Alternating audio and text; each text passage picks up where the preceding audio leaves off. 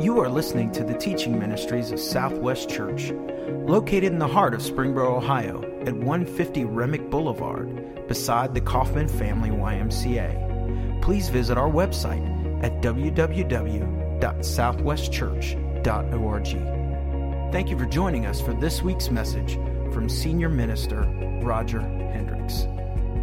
Although I'm not a movie critic, by far this was my favorite of the four movies that we've highlighted this summer.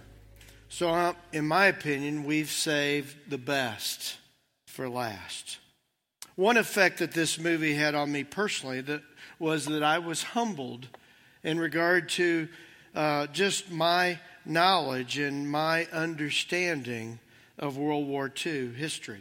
You see, prior to seeing this movie, Dunkirk, I considered myself very well informed concerning this worldwide war that impacted a previous generation. You have to understand that from a very young age, I've been fascinated with many of the things that pertain to World War II. In fact, because of that, when I was in high school and then in college, I took German, okay? Because I wanted to be able to understand TV shows like Hogan's Heroes and some of the things that were said, or movies like Patton or Kelly's Heroes. I wanted to understand some of those German phrases and how that came to play. When I was a college student, I had a pretty rigorous course load, and yet one of the electives I took World War II history, because I was fascinated with it. And then as an adult, I've enjoyed watching movies like Band of Brothers and Pacific multiple times. Yet with all that said, I found myself a bit confused or uninformed as the Dunkirk movie began. I think this is for a number of reasons. Mainly that this movie deals with a very important battle before the United States entered the war. This was a powerful reminder to me as an American that I tend to look at the world through American lenses. Those are the only lenses that I have growing up here. And that sometimes I can forget a larger world perspective. So please bear with me as I give a very brief description of the historical context of this movie, because I think it'll make some of the applications we make hopefully more powerful for you.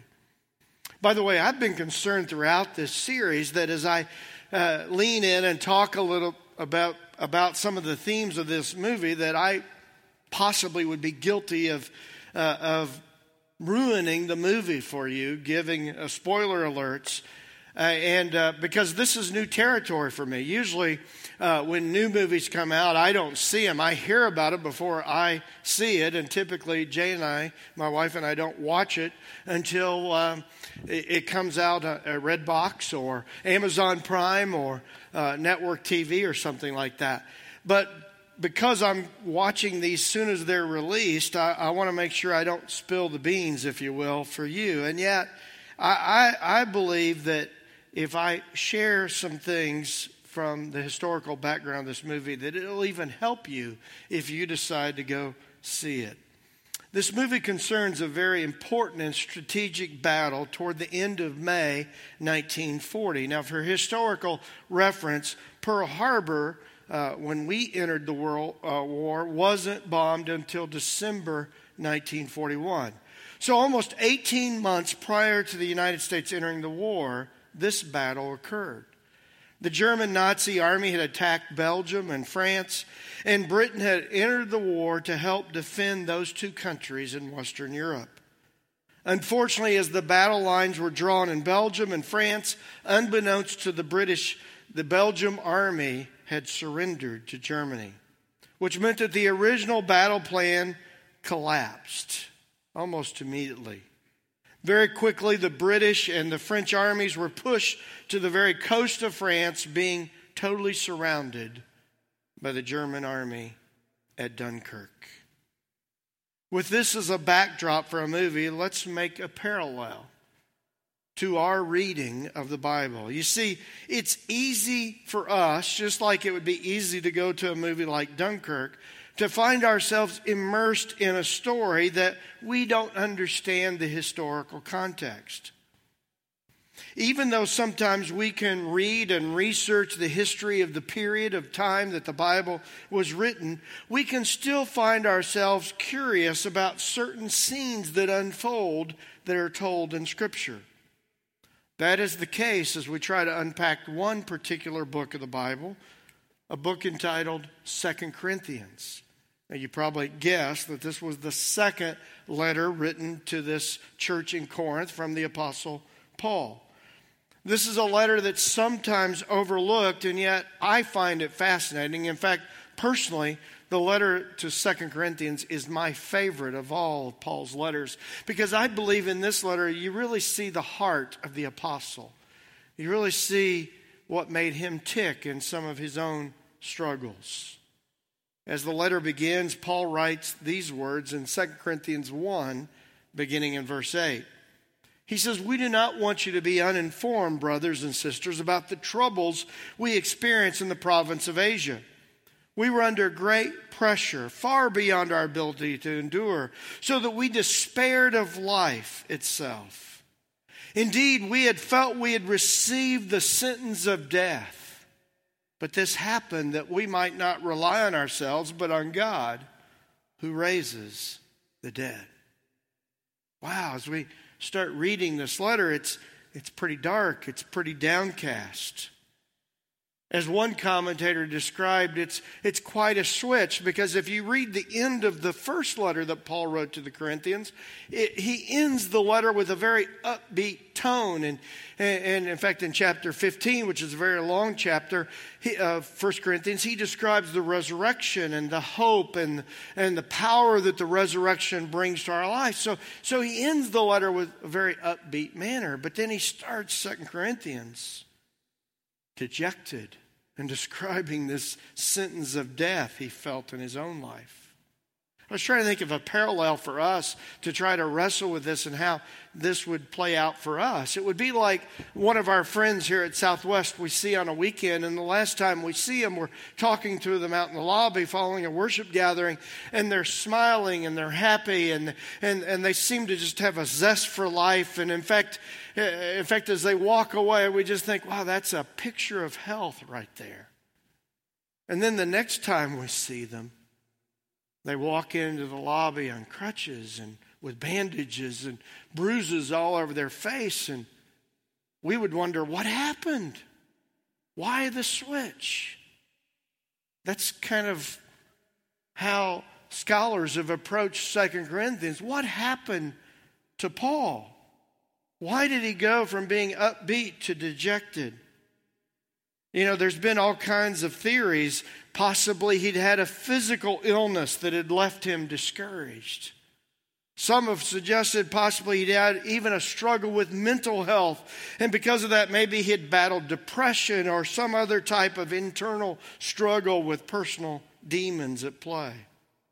Or possibly, outside of himself, he had experienced some intense persecution in one of his missionary journeys in between letters, maybe in a place like Ephesus, where we know that he met opposition. We're not sure what it was. We'll probably never know. And yet there's no question there's been a change. So let's keep reading in this letter to learn the important battle reminders for the uninformed. Just like we're a little bit uninformed of what happened to Paul, maybe like some people felt when they walked into the movie Dunkirk, a little uninformed about the historical context. And yet, with all that said, I think we can learn from some of the things that Paul goes on to say in 2 Corinthians 4. Let's keep reading as he continues this somewhat melancholy letter. And in verse 1 of 2 Corinthians 4, he says, "Therefore, since through God's mercy, we have this ministry." He talked about that in chapter 3, the ministry he had as apostle. He said, "We do not lose heart.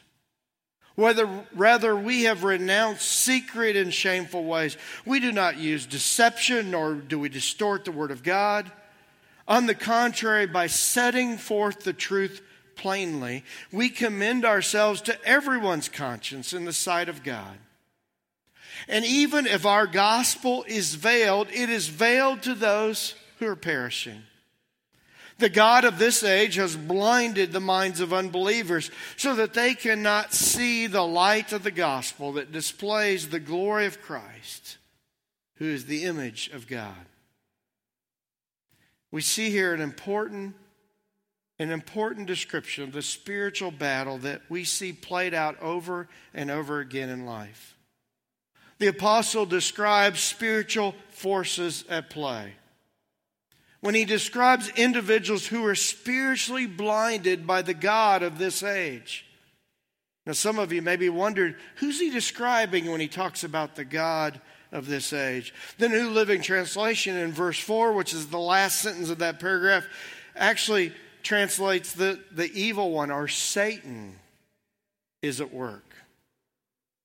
I think one of the reasons why I feel so drawn to the history of World War II is that in many ways it's the last war, at least in my opinion, that there were some clearly drawn lines between evil and good.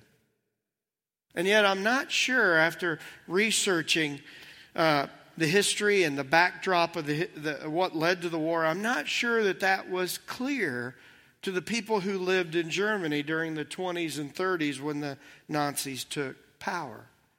And yet from our perspective and from the perspective of history, we can definitely see the evil forces that were at play. This passage here in 2 Corinthians points out the same can be true in our spiritual lives. The evil one, who is described as the God, you notice the lowercase g, that he is at work to blind the minds of people so that they cannot see the truth of God. We continue to see him at work, the evil one, in our world in 2017. You see, it's so easy for us to allow our spiritual hearts to be hardened by sin in our lives.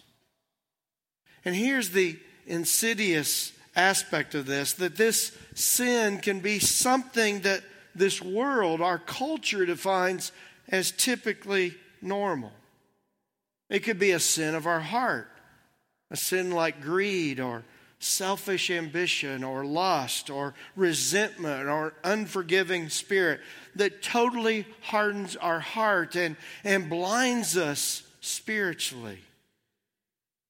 It could be a practice that the Bible describes as sinful or immoral, and yet we find ourselves and we find our culture excusing certain behavior that the Bible clearly describes as sin.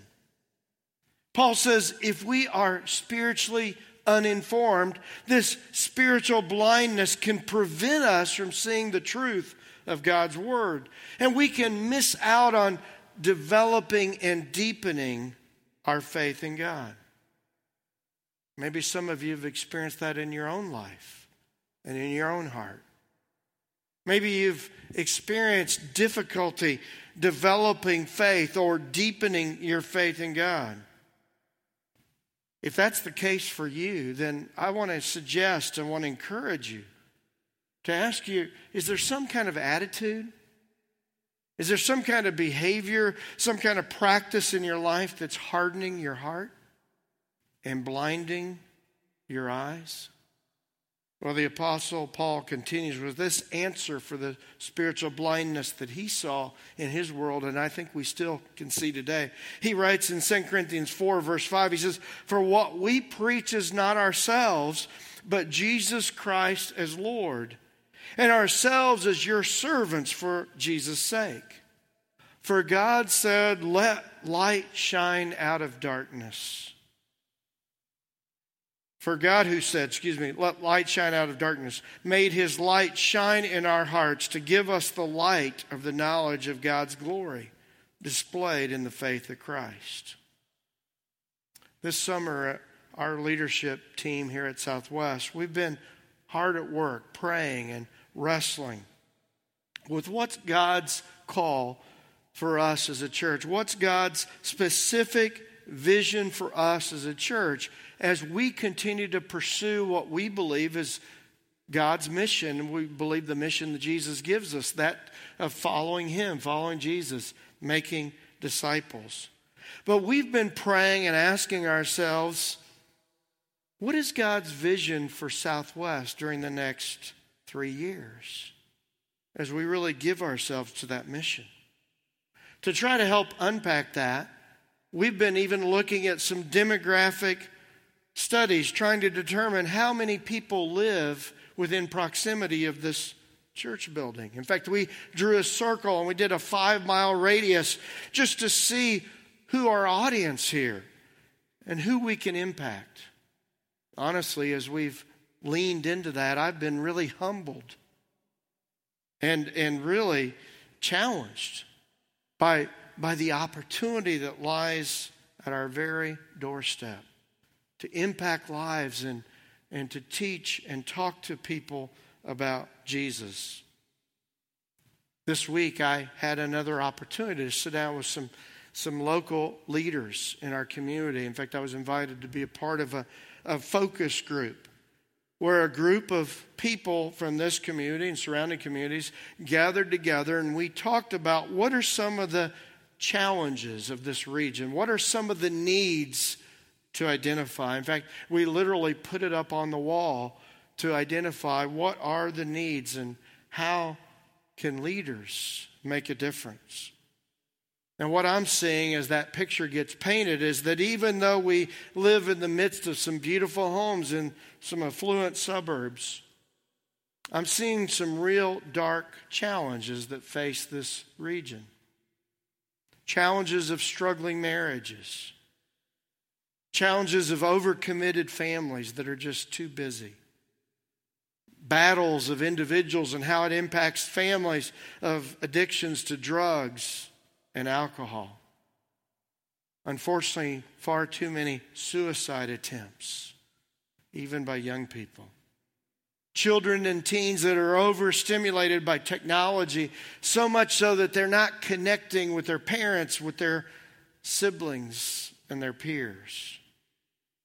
As we just started making a list of all the challenges that are out there, honestly, I found myself being a bit overwhelmed.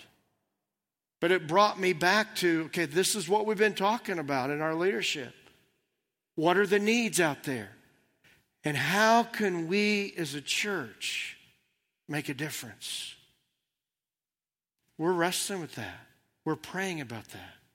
I want to invite you to join us in praying that God will make it clear how we can make a difference. I do believe from this text we get some insight that the answer is not in simply coming up with some new program or some new-fangled, snazzy approach. But I believe that as a church, we've got to be determined to hold up the light of God's Word and the glory of His Son, Jesus Christ. Paul says, we've renounced secret and shameful ways. We must be resolved to preach Christ. And I believe as a church, that's what we must be resolved to as well. Now, with this as a backdrop, we get to the real heart of this chapter. As we see Paul's example of perseverance in the midst of some intense challenges, whatever caused them in his life. So our second observation is the importance of perseverance. Perseverance, if you're taking notes. In the movie, even in the preview, you saw that screen where the graphic flashed up on there. Survival is victory. You know, in the movie, with this very intense battle that took place at Dunkirk, in a very real way for the British Army, victory was found in just surviving so that they would be able to fight another day. You see, the movie starts with this scene of this huge crowd of soldiers. You find out later that it was both British and French soldiers. The guy said in the movie, and history bears this out, there were 400,000 of them surrounded and cornered at the beach of Dunkirk. The movie actually begins with a bit of a confusing opening description of this scene. So this is a public service announcement if you go see the movie, because I found myself confused by this, and I researched online. I am a nerd, okay? So because when I go see movies, I get on Google later and I'm researching and, okay, what was true, what was historic, what wasn't true. I'm just that guy. I'm always trying to fact find. And but in the movie, there's these three scenes. It shows the airplanes and it flashes up on the screen, battle in the air. And then next you see these ships that are coming up to the beach to try to evacuate officers or soldiers, It says battle in the sea. And so then you're thinking the next screen it's going to say battle on the land or battle on the beach. But instead it says battle on the mole. And I'm going, mole? What's a mole? I was pretty sure it wasn't this furry creature that digs holes in the ground, but what is mole? So I had to look it up after the movie. A mole, in fact, in my research, I found out that one of the officers actually says it in the movie, but I think because of all the explosions, I missed it. But the word mole describes a large solid structure on a shore serving as a pier, breakwater, or causeway. Now, once I learned that made a lot of sense, because that's how they were evacuating the soldiers. They would all line up on this pier, and then ships would come and they would load the ship from the pier. Now, of course, I think they used that word also because there's a bit of a double meaning, but I won't give that part away because I don't want to ruin the movie for you. Now, what began to click for me during the watching of the movie is that this very important battle, which took place in the air and on the sea and on the beach, was the backdrop for one of the most famous speeches from World War II history. I was familiar with the speech, but I didn't connect it to this battle. You see, the speech I'm talking about is a speech by Winston Churchill. It was delivered 1 week after the Battle of Dunkirk. And after watching the movie, this speech made a lot more sense. In fact, many people that believe that he was even trying to prompt the United States to get into the war by giving this speech. So that you know what I'm talking about, let's just listen to 1 minute of the speech right now. We shall go on to the end. We shall fight in France. We shall fight on the seas and oceans. We shall fight with growing confidence and growing strength in the air.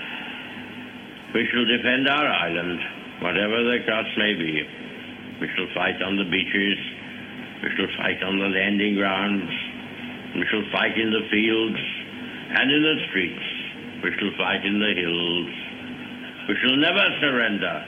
And if, which I do not for a moment believe, this island or a large part of it were subjugated and starving, then our empire beyond the seas, armed and guarded by the British fleet, would carry on the struggle until, in God's good time, the new world, with all its power and might, steps forth to the rescue and the liberation of the old.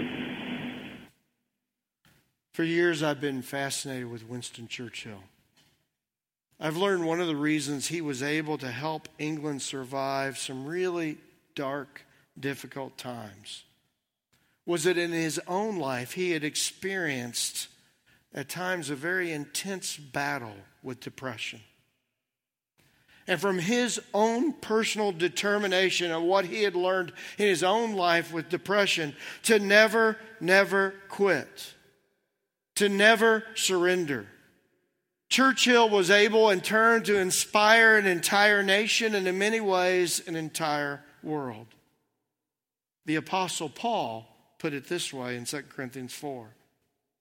He says, "But we have this treasures in jar of clay to show that this all-surpassing power is from God and not from us. We are hard-pressed on every side but not crushed, perplexed but not in despair, persecuted but not abandoned, struck down but not destroyed. We always carry around in our body the death of Jesus so that the life of Jesus may also be revealed in our body. For we who are alive are always being given over to death for Jesus' sake, so that his life may also be revealed in our mortal body. So then death is at work in us, but life is at work in you. You see, sometimes in life, when it gets tough, the victory is found in simply not giving up. In never giving up. In never surrendering. When we find ourselves facing challenges in the financial realm, we might feel hard pressed. But it's important to remember that with God's help, we aren't crushed. In our marriages and families, when we're perplexed why the relationships aren't functioning better, let's make sure that we don't give in to despair. When we're trying to share our faith with those that we love, whether it be in our family or maybe people at work that we have befriended, and we're trying to share with them what we believe, and yet we feel rebuffed, possibly even persecuted, let's remember that we aren't abandoned, as Jesus promised that he will always be with us. As we feel struck down by temptation, fears, or personal weaknesses, let's realize that we aren't destroyed, but that God is ever present to lift us up. And although it might seem a bit of a dark ending to what Paul says, though death is at work in us, but life is at work in you, he then launches into what I believe is an incredible message of hope. Listen to what he says next in verse 13. He said, "It is written, I believe, therefore I have spoken. Since we have the same spirit of faith, we also believe and therefore speak. Because we know that the one who raised the Lord Jesus from the dead will also raise us with Jesus and present us with you to himself. All this is for your benefit, so the grace that is reaching more and more people may cause thanksgiving to overflow to the glory of God." I love this. I love how Paul works his way through talking about the darkness of this world and even some of the personal struggles he has to say, listen, I'm reminded of the core of my faith, and that's the death and resurrection of Jesus. The last couple weeks, and some of you might think, well, you seem kind of slow on this, but the last couple weeks I've been trying to figure out what to put on the walls in my office. Now, some of you say, well, you've been in your office for months. Yeah, I know, but I'm kind of slow to getting stuff up on the walls. You got to remember, I'm the guy that used to teach high school math, that one of the biggest criticisms I ever got from a principal was that he said, do you ever think about putting something up on your walls? You know, like a poster or something? You see, I was just so busy trying to help the kids solve for X, I never thought about what they were looking at, just blank walls. And so, as time went on, I thought, I got to put something up on my walls. And so I tried to think about what other people on staff here put on their walls. And, you know, Larry's got a guitar mounted on his wall, but I thought, well, that won't be me. That's not me. You know, I'm not musically inclined there. You know, Andrew, he's got his diplomas hanging on his wall, and I thought that's pretty cool, but I'm not even sure where my diplomas are. They've been packed away for so long. You know, Eric, he's got these cool modern posters up on his wall with all these weird lights, and I thought that's cool, but that's not me. So then I thought, well, I wonder what Tammy's got on her walls, and I wasn't even sure. And I walked down there yesterday. I had to check it out, and there's some photos, but there's some girly stuff, and I thought, okay, that's not me.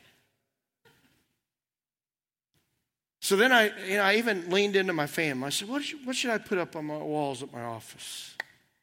And finally we came up with something. We took some of the photos I took when I went to Israel, and we enlarged them, made them into canvas, and put them up on the wall. In fact, right across from my office were these two pictures. Right across from my desk. One of them is the Garden Tomb that was really moving to go see and visit. The other one is a plaque that's inside the Garden Tomb there in Jerusalem that says, "He is not here, for he has risen." I thought, I want that constantly before me as I work on messages, as I work on things I'm trying to do here at Southwest, because I want to never forget the basis for my hope. It's in the resurrection of Jesus Christ. And I put it where I did because, across from my desk there's a couple chairs. And if I'm sitting there talking to an individual that just feels hopeless, or I'm sitting with a couple that they're just ready to cash it in, they're ready to give up on their marriage, and they feel hopeless, I want to be able to look right over their heads and see the reason for the hope and point them to the power of God that's available to make all the difference in their lives. I love the fact that we have a hope that can sustain us no matter what life might throw at us. In the movie previews, we saw another graphic. It said, "Hope is a weapon." I thought about how would we apply that to our life? I thought, well, hope is an ammunition. It's ammunition for the battle, or it's fuel for the future. So Paul concludes this chapter, what seemed to begin such a dismal and dark outlook, and he ends it with these powerful words. In 2 Corinthians 4, verse 16, he says, "Therefore, because of the resurrection, because of the hope and the power of God," he says, "we do not lose heart. Though outwardly we are wasting away, yet inwardly we are being renewed day by day.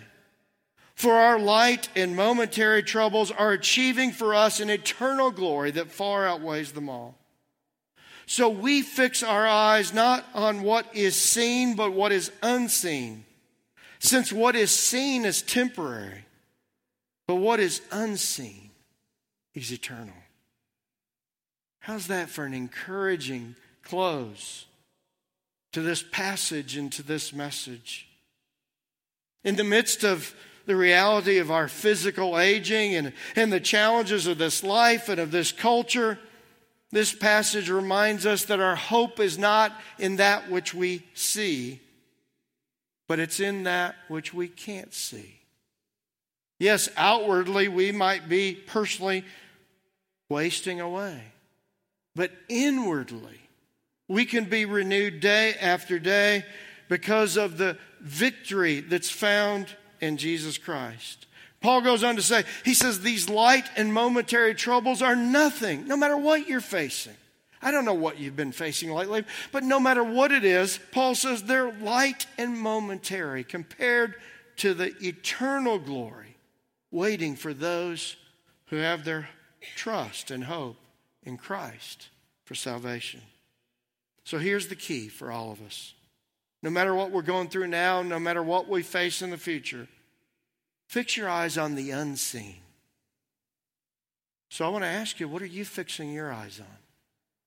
Have you been focused on the immediate? Have you been focused on that particular challenge or that particular struggle?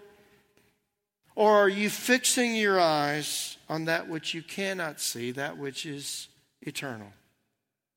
One of the many benefits of us regularly participating in communion is this spiritual discipline forces us to take our eyes off the immediate and to fix our eyes on that which our faith is based, to fix our eyes on the unseen. You see, we worship a God we can't see, but we believe He's real. We're following a Savior that is no longer physically on earth, neither are His bones. But because of His death on the cross and the resurrection that followed, although we cannot see Him, we believe He's still alive. You see, the reason for our hope is that Jesus came back from the dead. And yet before His resurrection, His love led Him to be crucified on our behalf. Now, throughout this message, paralleling Dunkirk, we've described the importance of never giving up the faith, never surrendering in life. And yet I want to share with you a wrinkle here at the end of our message. There's a sense when we come face to face with the cross that we do surrender up to the one that will see us through no matter what we might be facing in the present. You see, we don't surrender to circumstances. We don't surrender to challenges. But we surrender up to the one that will empower us to see us through. So during this time of communion, let's reflect on Jesus' love. And let's surrender our hearts to Him and Him alone. And then through that surrender, He will empower us to live with confidence and hope for the future. Let's pray together. Dear God, thank you. Thank you for this time that we could just pause and fix our eyes on the unseen. We believe you're real, God, even though we can't see you. We believe your Son is alive, even though He's no longer here physically. But Father, we believe He's here spiritually as we take communion, remembering Him. So as we take the bread, remembering His body, as we take the cup, remembering His blood that was shed, help us be in awe of what He did for us. And help us surrender our hearts to Him and Him alone. It's in His name we pray.